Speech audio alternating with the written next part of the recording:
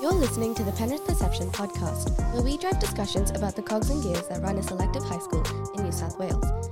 In today's very last episode of the year, we will hear from a very special guest. Mr. Long has been the principal of Penrith High School for a number of years, who is eager to reflect on and share with us his past experiences at our school and his plans for the future. As we near the end of the 2023 school year, it's an important time for students and teachers to reflect upon the times that have gone by and the remarkable journey we've collectively undertaken at Penrith Selective High School. Today we have the privilege of gaining insight from Mr. Long, whose leadership has left an indelible mark on our school community. As we delve into his experiences and perspectives, we not only celebrate the successes and achievements of the past, but also look forward to a bright and prosperous future. Hi, sir. Welcome to our podcast.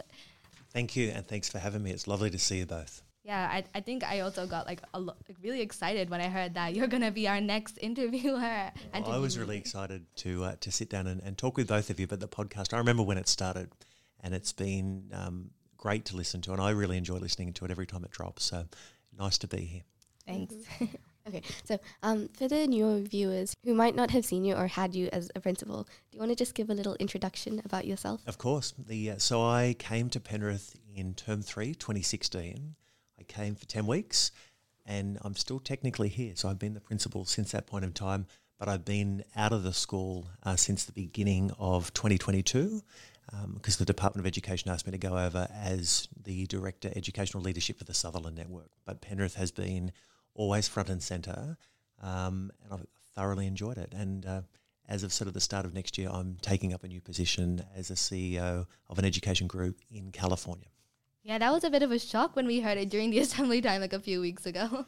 I think I heard a few people crying about it as well. I think you've made a really big mark on our school community. I think people are really going to miss you, but I'm really excited to think about what you've done. I'm going to miss lots of people because Penrith is a place that is very, very close to my heart, and I've had an amazing time, and it was a big decision to make the move, but I love the place, but it's Penrith has been here for 73 years as a high school, and the school is in really great hands. So, where did your teaching journey begin? What motivated you to become a principal? So my career started at a time when in New South Wales schools you didn't need a degree to teach in private schools. So I just did some casual work while I was at university, which was it was quite good. I was a really cheap casual, but the absolute majority of time has been spent in New South Wales public schools, and that's really where I have worked and thoroughly enjoyed it. So in essence, I worked a lot at Elizabeth Macarthur High School, which is in Narellan, and I was a year advisor and a casual teacher, and then eventually became the head teacher PE, and eventually the deputy principal. There was a point in time in there that I worked in Chicago, in some really interesting and difficult places over in the US. I took some time out and worked in health while still working in education as well, and did a partnership with some PE colleagues and some doctors and exercise physiologists around an obesity program. But it was the deputy principalship at Elizabeth Macarthur, and then I became the deputy principal at James Roos Agricultural High School. And then while I was there, there was an opportunity to come to Penrith for 10 weeks. And I stayed for 10, and then I stayed for another 10, and eventually accepted this position, and I've essentially been here ever since. That's quite the journey you've had, sir. I've never heard the full story of it, and it's it's really great to see all the achievements that you've done across the years. Yeah, we've had bits and pieces from all of our other teachers. But we've heard around that you've been a PE teacher at some point in your life. But it was a long time ago. A good time, but it's I'm glad that I'm a bit older now, and it's good memories. But I'm glad I'm not doing that anymore. You have mainly worked in public education, and over the past 10 years in selective schools. Do you have a passion for supporting public education? And could you describe that philosophy for us? Yeah, I sure can. I've got an absolute passion for public education. And part of the reason that I came to Penrith and then stayed at Penrith and we did the work, I went to a public school. I went to a public school. I went to Camden Public School, then I went to Camden High School. And I'm a big believer in the role that our selective high schools play for our highly gifted students. I'm always really mindful that selective high schools sit within the system, so they're one of our types of schools because the power is in the system in public education.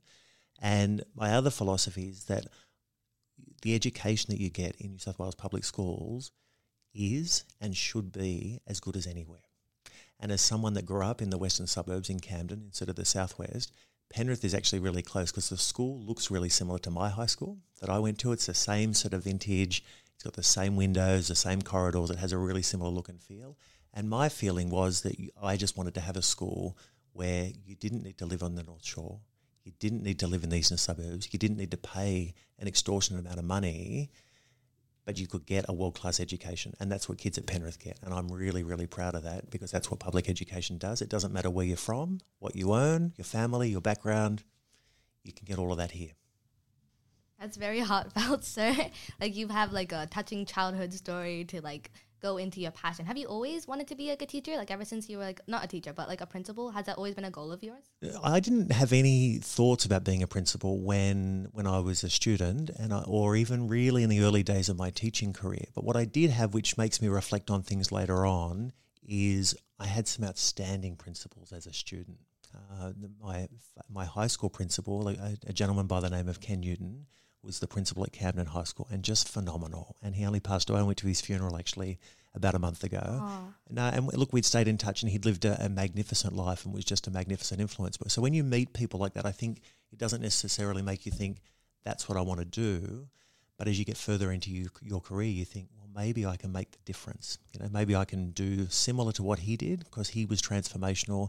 Many others as well, teachers and people that I'd met. So yeah, you get inspired and then you think, well, maybe I can give this a go.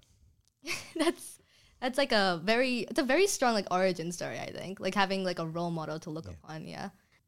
You said before that you didn't really know that you wanted to become a principal and it was kind of just something that happened. And like to become a principal, you have to go through like stages, right? From teacher to head teacher and principal. Do you think like all of these stages had different challenges and you were well prepared to be a principal? Or do you think being a principal had its own challenges? A bit of both, I think, is the answer to that. So I had a background in elite sport. I played sport for Australia. I played at a couple of world championships. I trained out of the AIS. I played professionally in the US, did different things like that. So and I was always young. I was always sort of the youngest on the team and doing things. I was quite a young principal when I got here. So I was 35 when I got the principalship here at Penrith. That is significantly younger than most of my principal colleagues. At that point, I was the youngest principal to be appointed to a selective high school in New South Wales in the system. Well, I think it just happens, I think, in some ways. And I think as a result, you sort of you do develop those skills. So when you ask that question, do you learn things? You learn things at all of those steps. I always sort of say by the time I became a deputy principal, you start to think, well, that might be something that I want to do. And I was lucky to do 2 deputy principalships at Elizabeth MacArthur and also at James Roos. And then I also did my master's. And those 3 things really galvanise your thinking about how you might lead a school and really support the kids that are at your school. Oh, sir, just for curiosity's sake, what sport did you play? So I played fast pitch softball, which we played a lot of at school. And I was a pitcher and had the opportunity to travel to many different countries around the world. So that's new. I actually haven't heard that one. Well, it's a long time ago. So it's sort of a different chapter. And again, sort of the body's a bit older and stiffer and I don't play anymore and I haven't for quite some time. But it's all of those things. And I think particularly being part of a team sport, they teach you how to connect with other people. And schools are really diverse. We have lots of different people and you meet lots of different people in your career. So and you have to work as part of a team because nobody can do these things solo. Yeah, I think that's a really good lesson for people to learn, especially, people during sport time. I think people don't like getting into teamwork. So I really do think that's like a good. Okay, so when you did encounter these new challenges as a principal, how did you overcome them? Or just in general, do you have a certain philosophy you use when you're faced with challenges that you don't know how to overcome? Yeah, so as a principal, it is absolutely the best job you can have. It is the best job. It can also be at times the most lonely job. I was very lucky, particularly the longer that I was here, that I had outstanding deputy principals and we had really great staff. The other thing is I think in all schools and particularly here at Penrith, I was very determined to hear student voice.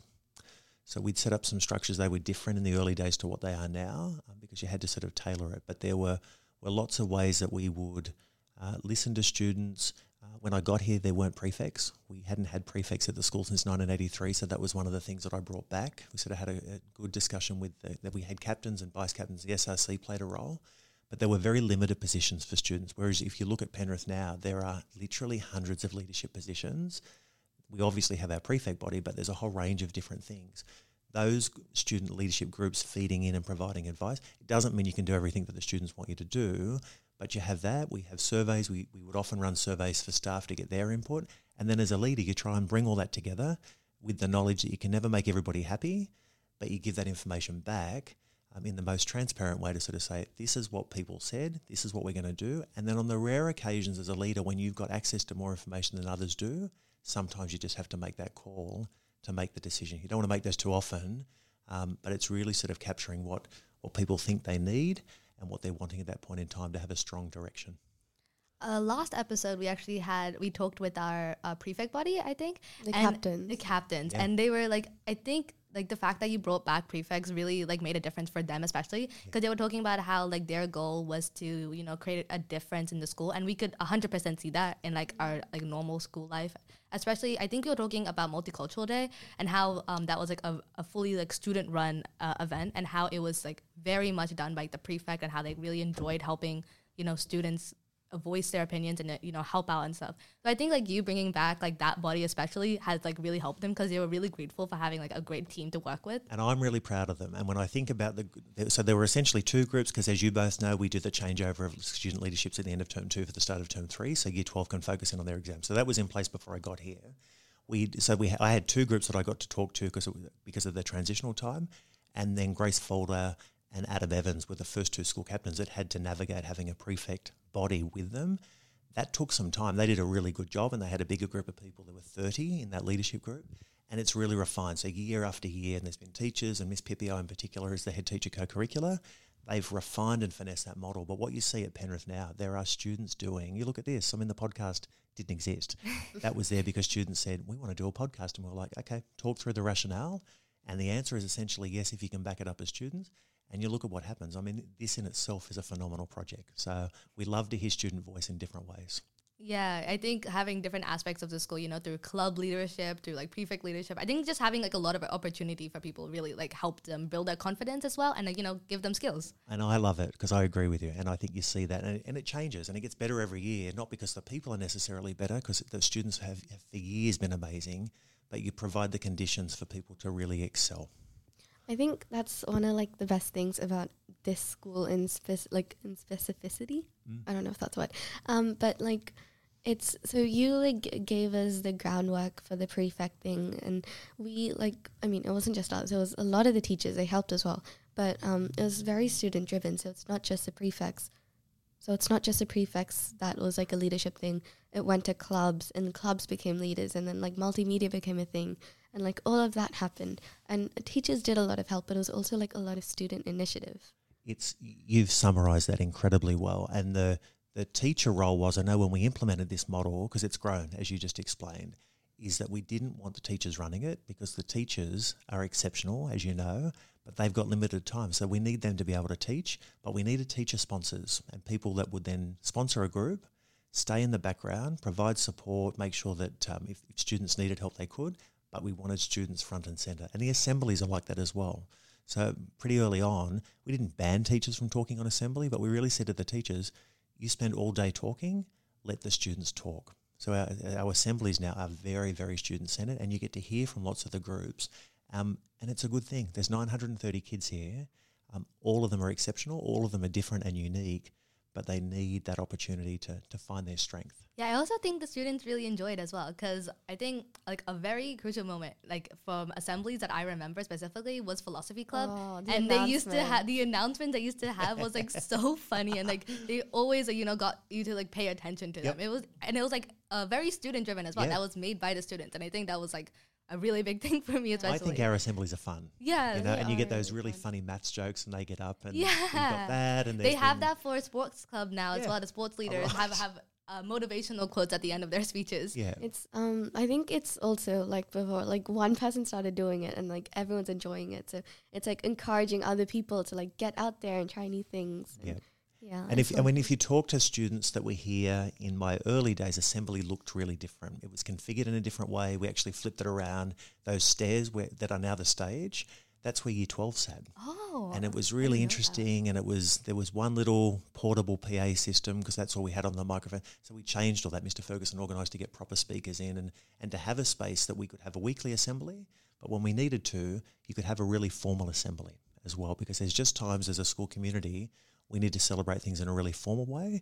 And on the weekly assemblies, showcase the work that's happening so younger kids and new students through the 8 to 11 process can see those opportunities and connect. Because that's the thing in schools, you want to be connected to your peers. Yeah. Very, like, school connection. Yeah. Yeah. The more I hear about this and stuff, it's like I'm realizing just how much effort and work you've put into like changing our school.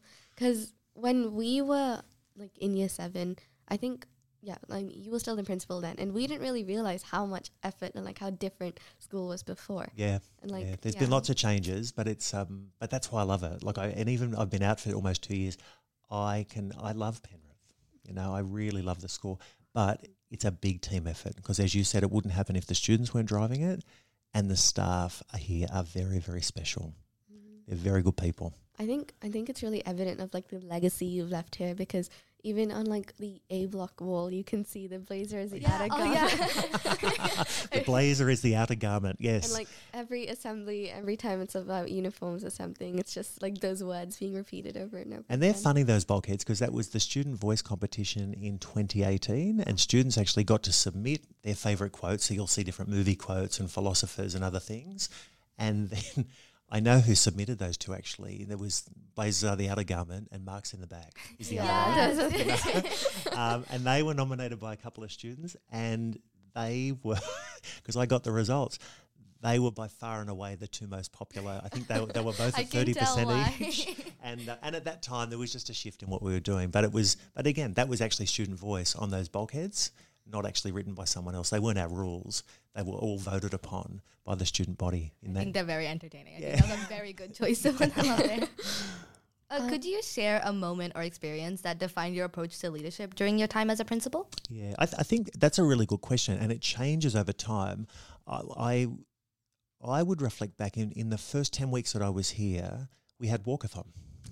So walkathon was on.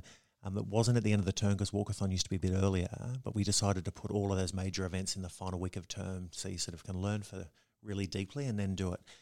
But I didn't know the school, but I'd worked really closely with, at that stage, the captains and the vice captains, and the president of the SRC would sit in that meeting. So there would be 5 students. And uniform at Penrith was a big problem because it was not good. It wasn't a good reflection on the students because the students are amazing, but they didn't look amazing and the school didn't look sharp. And we know that you have to make a good impression on people. So I had sort of said, everyone's in P uniform, you're all doing walkathon, we're out in public, we need to look sharp. And I thought that was the right decision. But I would email the students a lot. You might remember a little bit about that, but I would often email back and forth because you'd find things out. And I remember that the captains and vice captains at about 9:30, 10 o'clock that night before walkathon, it was about that time, and they said, we know what you're thinking, but we need you to understand that walkathon is actually a really special mufti day for our school, and that and they were very respectful. And they said, look, respectfully, you've got that wrong. Tomorrow can't be full school uniform because this has been going on for years. Now, I didn't know that. But because I'd had that relationship with that student leadership body, we emailed the school at about 10 o'clock at night and we sort of said, I've got this wrong. Your student leaders have explained this. It's mufti. And we did that quite late at night. And I think listening to what students are saying, students understanding you can't always get it right and they're not always going to get the decision. But that was a really early example where the students could communicate through their student leaders. I think the captains and vice captains were getting hit pretty hard with text messages and emails and probably in those days Facebook messages from their friends. But I think adapting to that and listening to students and then providing the feedback. So that's one. And then over time, there's just other examples where, students would sort of say, we want to run a club and we want to do this and we want our Kappa programs to look significantly different. And you look at the fact now that they just finished performing for a second year at the Conservatorium and there's been music and we've got really strong enrichment programs in sport and debating. Yeah, Whatever you want to do here, you can do. And that's really come from student voice. Yeah, I think that's having like a wide variety of like opportunities. It's just really nice for students. I think that's one thing that we always tell like new students whenever they come. It's like you have so many things you can do. Yeah. Just enroll in everything until you find what you like. Absolutely. Because I think then as a student, you've only got to find one good friend to start with. Yeah. But you've got to find your tribe. And whether that means that you might be an amazing Year 7 coder in Year 7, but the other coder exists in Year 11, because it's a club and it's not always year-based, you can find that one person. And then it grows from there. And that's how people, I think, form really good friendships and connections. Yeah, I think that's a good philosophy too. I think that happens a lot. That's right. Yeah, so from your experience, how has school changed since you first came here? Yeah, wow. So on a really superficial level, but a really important level, our uniform has changed. So uniform is significantly different. We did a lot of work with the student body, and people would sort of say, look, what do we need to do? And I said, well, we can't look like a shabby school. It's you got to look sharp. You got to stick up to the name. I don't think the uniform thing is shabby at all. Because like when you came in, I think that was what you like stood out to you the most, and you worked really hard to change it. Yeah. And like Penrith right now, our uniform is like it's what defines us. We're like it's what people like see us by as the first impression. Yep. And I think that's really important. And you worked really hard to change it. I agree with you. And there's a funny story to that, because I spoke to our uniform supplier and I sort of said the students have agreed, and the parents, there was lots of work with the PNC and because it's a lot of money. And the uniform supplier sort of said, well, look, blazers are $200 each. Now that's a lot of money to do. Yeah. So I had a friend of mine who worked in the industry, in the clothing industry, and we went through and we got a number of quotes. And he said to me, goes, look, I can get it all sorted and I'll get them for $80. So then we had 4 fittings, 2 of them in the school holidays and then 2 of them after school, and 680 blazers were ordered for $80 each. And about 10 weeks later, the shipment arrived from overseas and everyone was in a blazer. And that's kind of where those rules came from, and that sort of playful blazer is the outer garment, but that was significant. The work around the school facilities, our school facilities are significantly different. Like you can look at the cafeteria, you look at our playground area. Like one of the things that stood out to me first when I came into high school, especially from primary school, was the fact that we had a cafeteria. Yeah. Like that was like, such like a big step for us, I think. I think just looking at that was like, it just looks good. There is a facilities newsletter that has all the before and after photos of all the things that have changed. It's enormous. For me, what stood out the most was the like IA loan, like the tech. Yes. Because I remember when I was writing selective, like during the exam, I was in year 6. We had the break between the 2 tests, and I was like walking through to the bathrooms, and I was like, this, like, that was what made me really want to get into Penrith. Oh, really? Just the island. Yeah, because they were like, I forgot what it's called, the tree with the purple flowers? Jacaranda. Jacaranda, yeah. So I was looking at that, and I was like, wow, I've never seen so much, like, green in a school before. I think the purple leaves, like the flowers. I think it's like fall, and it looked so pretty, and I was like, that's what made me want to like get into Penrith, because I was like, imagine if I could go to a school where I could look at this every single day for like 5 years. It's a beautiful space. Let me tell you the quick funny story about the IA lawn or the TAS area, whatever. Some people call it different things. We did that in COVID. Really? Yeah, so we did. So when COVID hit and the students were at home, I was in here most days, the deputies were in here most days, and Mrs. Ryan, but there would often only be probably 5 or 6 of us on site. So we had some money. At that point, there was no JobKeeper. So we actually worked out, let's support some local businesses, because at that point they weren't sure if they were going to have work. We had some money, but also we didn't know how long it was going to last for. So we said, let's change that area. Let's support the local economy. But when the kids get back, let's surprise them with a completely re-landscaped area. And there's a time capsule down there that Mrs. DePoli had organised. She was the principal here in Penrith between 2000 and 2010. And we didn't tell anybody that it was going on. And when the students walked back, the first day back after COVID, they went, oh my goodness, there's table tennis tables, and it's beautiful with sandstone. And the sandstone. I remember. I think we were there for that, and we were so surprised. You were shocked, yeah? Yeah. So it was sort of our way of saying, welcome back, we missed you, but also being a good social and responsible community member as a school, because our school has to play an important role in that. I think like also helping like the school students, you know, because like teachers use that for like sport and stuff as well. So helping like the school as well as helping local communities. I think that just is like a really good reflection of our school just in general. I think we walk our talk. Yeah. You know, I think it's really important. We're in a very privileged position in many ways to come to be part of such a great school, and where we can, we want to contribute, and that's what the band does and all the other community service that happens as well. But I do like that IA area because it was very much welcome back after COVID because we missed you a lot. It's my favorite part. Speaking of like contributions and stuff, I think like while I was thinking about it, and just another thing that you've completely changed is just like the relationship between like faculty and students, because like it's so easy now to just like, go up to a teacher and tell them your ideas, and like just the implementation of student voice is so important to the students and the teachers as well, because a lot of things that our school has that are like really treasured in the community are because of student voice, and just like the ability to be able to talk to your teachers freely and be taken like seriously, and like we'll edit that. I think you're right. No, I think you're right. And when you talk about that, I don't know if you remember, but in the early days, I used to say on assembly and in any forum, there was only 2 rules around student voice. I don't know if you remember what they are. Oh, you do remember? Oh. Do you remember what they were? So I was in year 7. My It's okay. memory, very roughly. Yeah. I think it's like, there's like no, I was like speak up or something, because your thing will never be stupid. I don't know. Pretty similar. Yeah, it was like something related. And you know, and I just realised I've misspoken. There was only 1 rule, not 2, and it was that it had to be respectful. And I used to say to the students, that's the only rule around student voice, that it had to be respectful. And I would say to the students, and I expect that because you have the sophistication and the intellect to mount the argument. And that was the only rule. And students did that really well. It's not they didn't do it before, but it was in that change of culture. It was just reinforced. Yeah, and it was just to sort of set up that's how we're going to work, because the teachers here are phenomenal and they're really busy.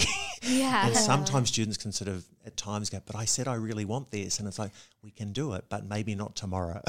Right. And I think we've hit a happy medium. But it's fascinating that you pick up that the teachers are really approachable, because they're a wonderful group. Yeah, I think it also like encouraged a lot of people to start speaking up and stuff, because when I was in year 8, how do I put this nicely? I was very like shy. I wasn't like one to be like making friends actively and stuff.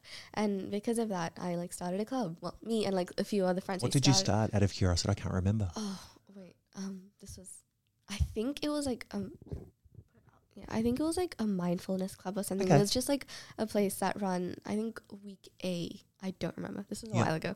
And it was just like we'd go to a room and we'd chill, we'd play board games, we'd like talk, and it was just that. And it didn't work out.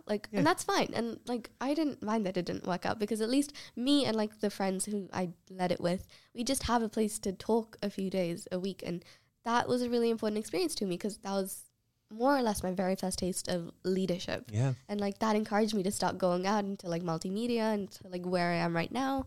And it was like a very... So you just make me really happy. Because I kind of remember that mindfulness club, and there's lots of things that have run over the years. Some have worked, some haven't. Sometimes they work really well at that point in time. Yeah, and but I love the fact, even today, right, that there's 2 female students doing this interview. Because we worked really hard to make sure that there's opportunities for boys and girls. We've got a really multicultural school, so you're trying to do lots of things.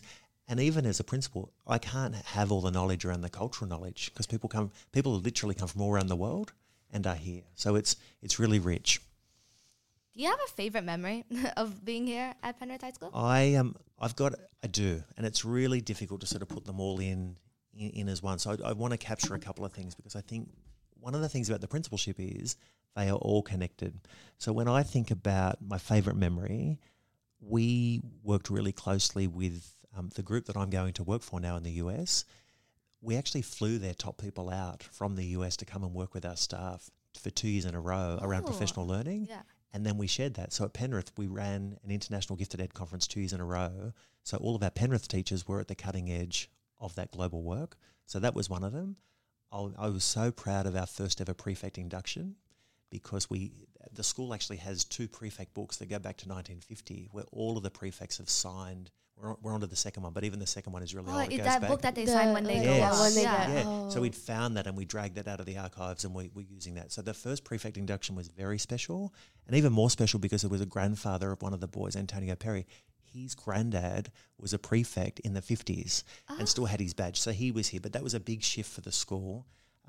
I love our co-curricular program. So when we do the club expos, For like the youth amazing. they're so like well like made as well. And I love seeing you all connect and share emails, and then kids are coming in, and it just makes that transition to school easier and reconnecting. The fact that we've done our Kappa showcases now at the Conservatorium in Sydney.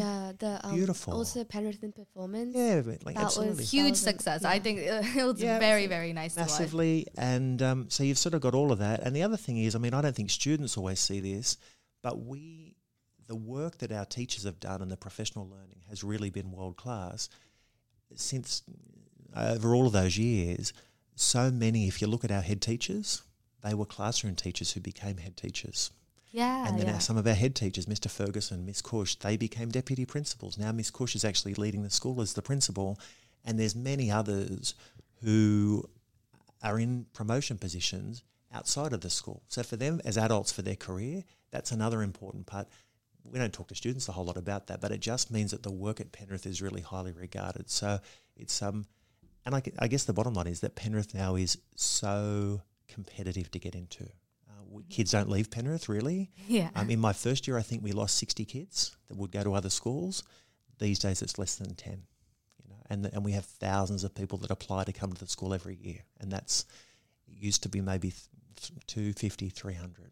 So I think that also shows your impact on the school and how much the competitive The legacy. Yeah, and I think people want to come, but it also talks that's us as a whole school community. Yeah. Like, it's not just the principalship, because I think also I haven't been here for 2 years, Right, really. yeah. I mean, Miss Cush and I talk quite a bit, and she's a phenomenal educational leader.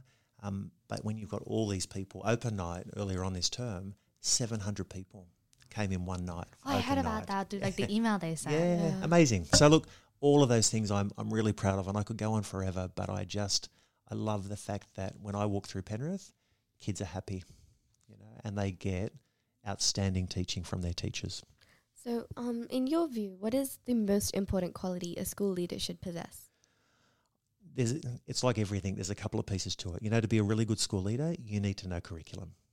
Whether if you're going to be a teacher, a head teacher, a deputy principal, or a principal, you need to know how curriculum works, what is good teaching and learning. I always sort of say, and I've taught a little bit, even in the last 2 years while I haven't been here, at times because we've been short of teachers, I've gone in and taught. I think that's really important. From the leadership perspective of the school, though, you have to listen. You have to listen enough. You have to know what you're doing and what the research would sort of say around schools. And then there are times, as I mentioned before, you have to make a decision that might not always be popular, but long term it's right, because essentially the principal has almost all of the information they need. You just don't want to make those decisions too often, But listening to students, listening to staff, and we haven't touched on parents, but the parent body at Penrith have been phenomenal. The PNC. PNC, and then a broader group as well, but the PNC have been outstanding. I've been very lucky to have great PNC presidents, but the parents at Penrith, whether we're on Zoom meetings or they're emailing, I used to really enjoy that because you could listen to what they were thinking. And we always sort of say, clever kids have clever parents. And really rich experiences. I think listening is not just like a school leader thing. It's like just in general, if you want to be a good leader, you need to like listen to people and like take their opinions as well. Yep, absolutely. Okay, so now that we've looked at your past, let's look towards what you're going to do in the future. Yeah. So what are you looking forward to in your new role? I'm looking forward to the challenge. So it's really different to being a principal. It's probably similar in some ways to being a director that I've been doing for the last 2 years, and I've had 21 schools and lots of students and lots of staff. But this new role involves having a school in Los Angeles, in Studio City, a school in Seattle, and they have their own principals. So this is part of a bigger group. There is a virtual school, so an online school where anybody from around the world could actually go and participate in that school. Yeah, I didn't know those were that's a thing. I was like really surprised when you brought that up during the assembly. I was like, oh. So something a bit different. And then there's a graduate school that has a couple of those people that came out and worked with the Penrith staff a few years ago, but some of the top academics in that space in the graduate school, and there's adults doing their masters and doctorates at that graduate school. There's a professional learning centre. There is a publishing business attached with that as well. So there's 6 pieces, and I'm going to be the CEO of those 6 All of businesses. them? And I'm going to have the real privilege to work them with those leaders of each of those groups and the staff within them to really work together to really support the kids that are in those schools. But there's a lot of outreach as well. So that in the same way that Penrith has been highly impacted by the work from Bridges in California, and there's many other students all around the world, we're going to really try and build that and improve things for students as well and share that knowledge that sits across that magnificent group of people, but also pull in experts. For example, there's experts here in that space that work at Penrith, so hopefully there'll be ways to tap into that knowledge as well. That's a really big responsibility, but also such a great opportunity to have. I'm looking forward to it. It's a huge decision to leave Penrith because it is absolutely bittersweet. But the complexity of the role is something that I'm looking forward to, and just the opportunity, to live overseas. And I know so many students at Penrith, either they or their parents, they've immigrated. Right. So what I'm going to do is, in a way, is the reverse. Like I only grew up sort of 30 minutes down the road from Penrith. I'm going to move to another country and do what so many of you and your parents have done, and just go and see what it's like, and then try and make a difference. That sounds like, as much as it sounds like challenging, I think it also sounds like really fun, just having like a change in pace in life. Like seeing everything America has to offer, Yeah. like all the new sites. Are you excited for America? I am excited. It'll be it's interesting. I've spent a lot of time there, and when I touched on before about my sporting career, I lived there when I was 18 when I first went there in the first year. But it was a long time. That was a long time ago. Right. So I'm looking forward to that, and the world's different, as we know. Like there's a lot happening in the world at this point. So, but I'm older, and I hope a bit wiser. Certainly greyer in my hair, So I'm No looking worries, so we forward to can it. barely notice. That's Hardly not it. true, but that's okay. So finally, looking back with all your years, what advice would you give to the students at our school and inspiring leaders? So I think my piece of advice to students remains the same, which is take everything you can possibly do. And I mentioned before my former principal, Ken Newton. He used to say to us on assemblies when I was at school a long time ago, he used to say, find something you can do and do it to the best of your ability. I haven't said that too often here, but that's really been the thing. Like, let's create all the opportunities for kids to do. Expect you to give back as well as take. And then a large part of that is, and it really does get into that mantra, marks in the bag, you will all do better if you work together. Because in the end, it's only rank 1 that locks it in. Everything else moves around. So the more opportunities, not just marks in the HSC, because life's more than an ATAR, but all of those experiences and collaborating and working together, that's what people expect in the workplace. That's how you have a harmonious community and society. That's just how you have a better time. So the more people work together and stay working together, students, but also working with their teachers and their families and their, all of the tutors that come in and coaches and whatever it is, that would be the main message, work together and if marks aren't necessarily just the marks, but you throw all those experiences in the bag, everybody lifts. And that would be the key message. Yeah, a lot of the things you've been saying, our teachers have also been saying to us. And also the prefect body that they even said like last week. I think that's like, I think everyone has like a harmonious view on this stuff. And I think it's like very nice how like, in touch everyone is with how, like what their role is and what, not what they expect, but like what they wish for the future to be. Like I think you're right. Yeah. And I think you capture that because I think they know, of course, like people want to get something out of it. And I that's understandable. There's nothing wrong with that. We shouldn't shy away from it. But I love the fact as well, I genuinely think staff and students, but students in particular because they're younger, they also know the access point of how they can contribute and how they can make a difference. So it is a fantastic place, 73 years. We're not that far away from the 75th anniversary. I can't wait to come back for that. And amazing students that have been here both from the comprehensive days and from when the school became selective in 1989, But the sky's the limit for every single person that is here. So thank you very much for coming on the podcast. It was a wonderful experience. I think I really enjoyed learning about your experiences, I've had a great time talking to both of you. And thank you for the work you're doing because you get to share the Penrith story both within the school, but there are people, I've seen the stats, so we know people listen to this overseas as well. And so do you and the team, and I guess like all of this, you're the current custodians for this podcast, and you will leave it in a better shape than you found it, because it improves every year. And let's see what it looks like in 10 years' time. But thanks for having me. Thanks. That was wonderful. That's it for today's episode of the Penrith Perception. We hope you enjoy the inspiring words of your community and culture. Thank you so much to Mr. Long, who shared his experiences and words. That wraps up our discussion today, so thank you for listening. We'll catch you in the next episode. Thank you so much for listening to this episode of the Penrith Perception, a podcast made by the multimedia team. To support us, feel free to follow us on Spotify. You can also find us on Instagram at the Penrith Perception for more news, behind-the-scenes materials, and upcoming episodes. This podcast was recorded on Darug land, always was, always will be Aboriginal land. The Penrith Perception is mixed and edited by Shamila Faisal and Bethany Hoffman.